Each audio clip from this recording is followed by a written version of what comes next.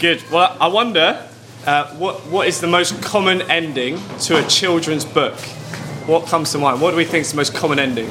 Or the end. Well, yes. Or maybe I should clarify a bit more. What do we think is most? This is a rhetorical question. What do we think's the most? What do we think is the most common ending to a story that children themselves write?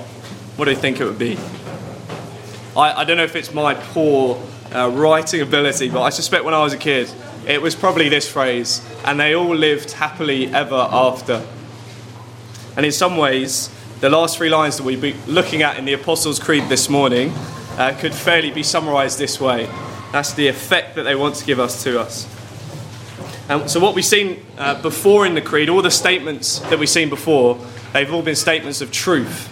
And yet these last three lines are going to be statements of implication. What are the implications of the truths that we've heard before? The author suggests what we'll be covering this morning: the forgiveness of sins, the resurrection of the body, and the life everlasting. Now, another rhetorical question. I wonder if someone were to ask you to summarise the Christian gospel into one phrase, what would it be? What would you go for? Well, we see Luke in his gospel, and also in the book of Acts that he wrote, he uses the words, the forgiveness of sins, as shorthand for the gospel. And I think that's very likely what the Creed is doing here, when it talks about the forgiveness of sins. It's this shorthand for the gospel. Acts 2, verse 38. And Peter said to them, repent and be baptized, every one of you, in the name of Jesus Christ, for the forgiveness of your sins, and you will receive the gift of the Holy Spirit. Well, let's think a little bit more for a minute about what actually is the forgiveness of sins. What do we mean by that?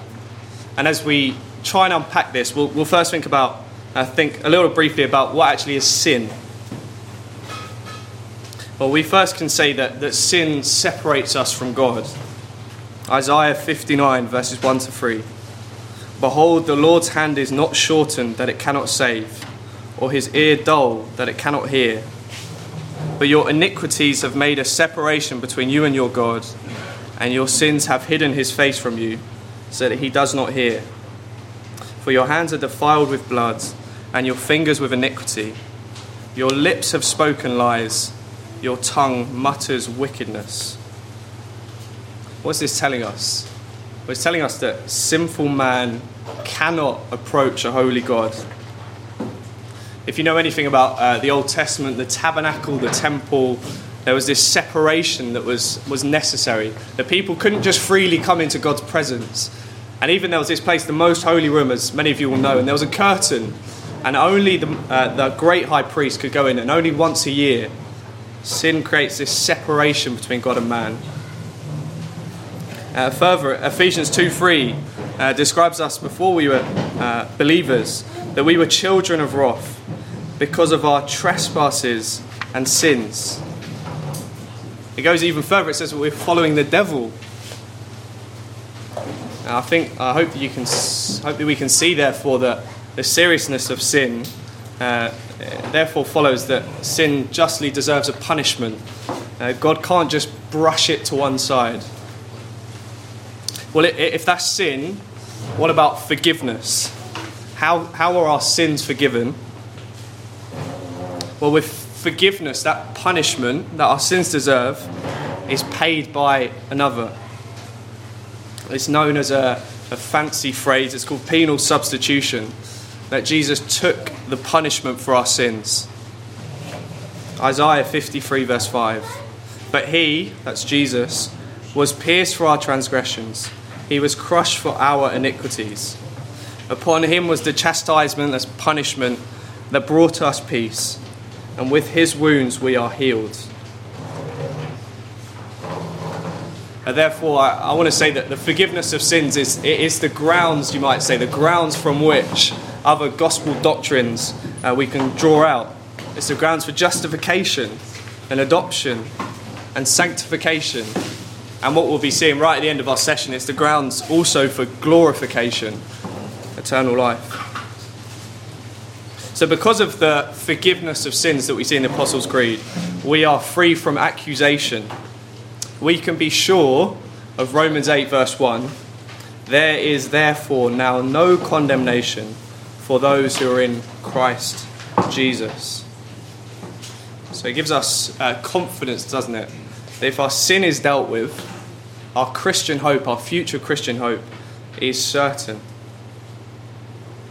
Right, we've got a short discussion now. We've got a couple questions down on your sheet. Why don't, in tables, sit down and discuss that? Maybe one person can take the lead. And we'll give you 4 or 5 minutes for that. All right, sorry it was so short. Maybe make that your last point.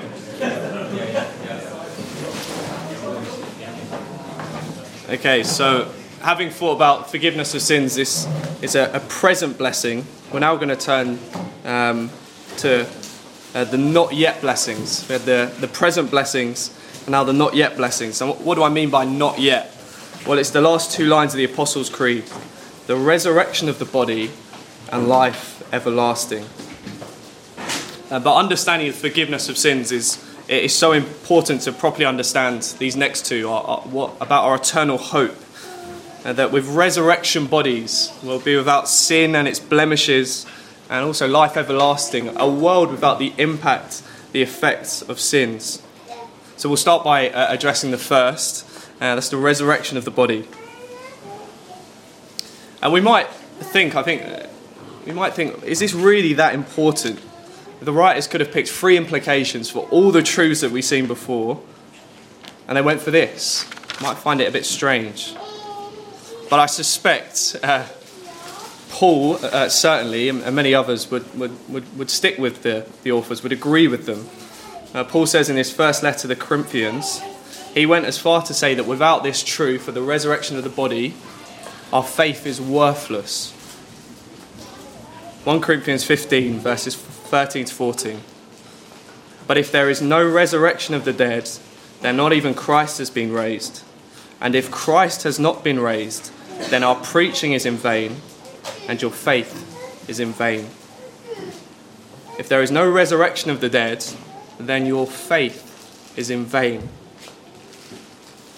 But there is a resurrection from the dead. Christ is raised. We saw just a few weeks ago in the Creed. The 3rd day he rose again. We can be confident then, since Christ has been raised, therefore we will be too. Our faith is not in vain. But it does still leave the question, what kind of body will we have when we're raised? Will we have a physical body at all, or will we just be floating spirits in the air? I think it's fair to say there's some confusion in the Catholic Church, the small c, universal church, and possibly a lack of teaching as well. This idea of what will it be like when we die? It's influenced by lots of things. Cartoons, movies, or medieval art. If we were to follow these, we would be floating spirits in the air. Everything would be bright white or bright gold. And we'd have to learn to play the harp. But this isn't our hope. Friends, this isn't our hope. Our hope is a physical, bodily resurrection. 1 Corinthians 15 again, verses 42 to 43. So it is with the resurrection of the dead. What is sown is perishable. What is raised is imperishable. It is sown in dishonour. It is raised in glory. It is sown in weakness. It is raised in power. We all know that our bodies here are weak. But at the resurrection of the dead, they will be raised in power. What does that look like? Well, we don't especially know. As a kid, I always hoped when I go to heaven that I'd be able to fly like an eagle, fly through the sky. I'm not sure if we can be confident about that. What does it mean that we'll have powerful bodies? I'm not sure. But we know that our bodies will be powerful, they'll be glorious, and they'll be imperishable. They can't die. And it's essential that we keep this final hope in view, our final bodily hope. But that considered, though a physical bodily resurrection is our final hope, it's likely not our immediate hope. For what we experience directly after we die is not what we'll experience when Christ returns to the earth. And here it's important to distinguish, and we'll be spending time unpacking this, to distinguish between our two future states. Firstly, heaven, and secondly, the new heaven and the new earth. So firstly, heaven. We'll think about a few notes about heaven that we see from Scripture. A lot of them are down on your sheet. I'll just go through them. Well, heaven refers to everything above and beyond the earth. So it's a part of God's creation. Everything beyond the globe that we know, the stars and the skies, everything in creation. It's also where Scripture says where God himself dwells, Deuteronomy 4, Matthew 6. And also it's where Jesus will be revealed at the end of history, where Jesus will be revealed in Thessalonians. And heaven is also associated with our hope here and now. Matthew 6 is the place of our treasure. Philippians 3:20 goes as far to say that we are citizens of heaven. It's where our true citizenship is. Also our inheritance, 1 Peter 1, and it's where our hope is laid up. This heaven is as believers, this is where we will go when we die. And there we will be with the Lord Jesus. And Philippians 1:23 goes as far to say it is better by far than being here on earth. Better by far. And while all this is true, it is indeed a glorious place where we'll be with the Lord Jesus, full of hope and joy and treasures. It's not our final destination. It's not our final hope where we'll receive our resurrected bodies. But of course, this does raise a valid question. Once we die here on earth, our bodies are going to remain in the ground, aren't they? They're going to rot. And if we'll only receive our resurrection bodies when Christ returns, what state are we going to be in heaven? Frankly, again, Scripture doesn't have a whole lot to say. We know that we'll have a conscious existence, for we'll worship God, Revelation 7. We'll worship God in heaven. And yet at the same time, there will be a longing. We'll be longing for the future state that we'll talk about in a moment. It's not that as Christians we'll just be asleep when we die until Christ returns. It's not that at all. We might describe it as like being on the most glorious first-class suite on an aeroplane. Amazing, beautiful. But we'll be awaiting an even better destination. We'll be going somewhere. That's not the final hope. Therefore, heaven is soul, it's not body. One author put it, heaven is a glorious interlude before the end, but it is not our final destination. So as we think about our final hope, we are to look beyond heaven. 2 Peter 3:13. We are looking forward to a new heaven and a new earth where righteousness dwells. A new heaven and a new earth. Well, what does Peter mean? It's not as though somehow the heavens are going to absorb the earth and it's all going to be like that, or vice versa, that the earth will somehow absorb the heavens. But rather that the earth is going to be somehow transformed.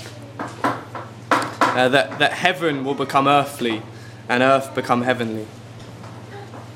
So eternal life here is the new heaven and the new earth. And this is where we'll live physically in our resurrected bodies. This is the life everlasting. This last phrase in the Apostles' Creed. This is what it's affirming. And this reality of the new heavens and the new earth we see in the Bible, in the Old Testament, first of all, in Isaiah 65 to 66. A place where, verse 18 of chapter 65, a place where past troubles will be forgotten. The troubles that we've had here on earth will be forgotten. And Isaiah reports God's promise more. This is down on your sheet, Isaiah 65, 17 to 19. For behold, I create a new heavens and a new earth, and the former things shall not be remembered or come into mind. But be glad and rejoice forever in that which I create. For behold, I create Jerusalem to be a joy, and her people to be a gladness. I will rejoice in Jerusalem and be glad in my people. No more shall be heard in it the sound of weeping and the cry of distress. So the new heaven and the new earth is going to be a place of the powerful rule of the Lord, where our joy will be intense and unrestrained. There's no restraint to the joy we'll experience. And Revelation 21 and 22 unpacks these truths further. Right at the end of our Bible, John sees a vision of the new heavens and the new earth. So if you've got your Bibles, we'll turn to Revelation 21. And I'll be reading from verse 1 in a moment.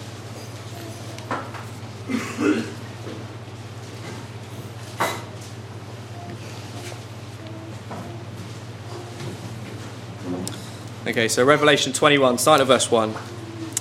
Then I saw a new heaven and a new earth, for the first heaven and the first earth had passed away, and the sea was no more. And I saw the holy city, New Jerusalem, coming down out of heaven from God, prepared as a bride adorned for her husband. And I heard a loud voice from the throne saying, Behold, the dwelling place of God is with man. He will dwell with them, and they will be his people, and God himself will be with them as their God. He will wipe away every tear from their eyes, and death shall be no more. Neither shall there be mourning, nor crying, nor pain any more, for the former things have passed away. And he who was seated on the throne said, Behold, I am making all things new. Also he said, Write this down, for these words are trustworthy and true. And he said to me, It is done. I am the Alpha and the Omega, the beginning and the end. To the thirsty I will give from the spring of the water of life without payment. The one who conquers will have this heritage, and I will be his God, and he will be my son. It continues, read a few verses from the start of chapter 22, so starting from verse 1. Then the angel showed me the river of the water of life, bright as crystal, flowing from the throne of God and of the Lamb, through the middle of the street of the city. Also on either side of the river, the tree of life, with its 12 kinds of fruit, yielding its fruit each month. The leaves of the tree were for the healing of the nations. No longer will there be anything accursed, but the throne of God and of the Lamb will be in it, and his servants will worship him. They will see his face, and his name will be on their foreheads, and night will be no more. They will need no light of lamp or sun, for the Lord God will be their light, and they will reign forever and ever. This vision, it brings back the importance of what we spoke about on forgiveness, doesn't it? Firstly, there's no longer this necessary separation between God and man, but we will walk perfectly with the Lord Jesus. And secondly, there'll be no presence of any of the destruction that sin brings. 21:4 again, he will wipe every tear from their eyes, and death shall be no more. Neither shall there be mourning, nor crying, nor pain any more, for the former things have passed away.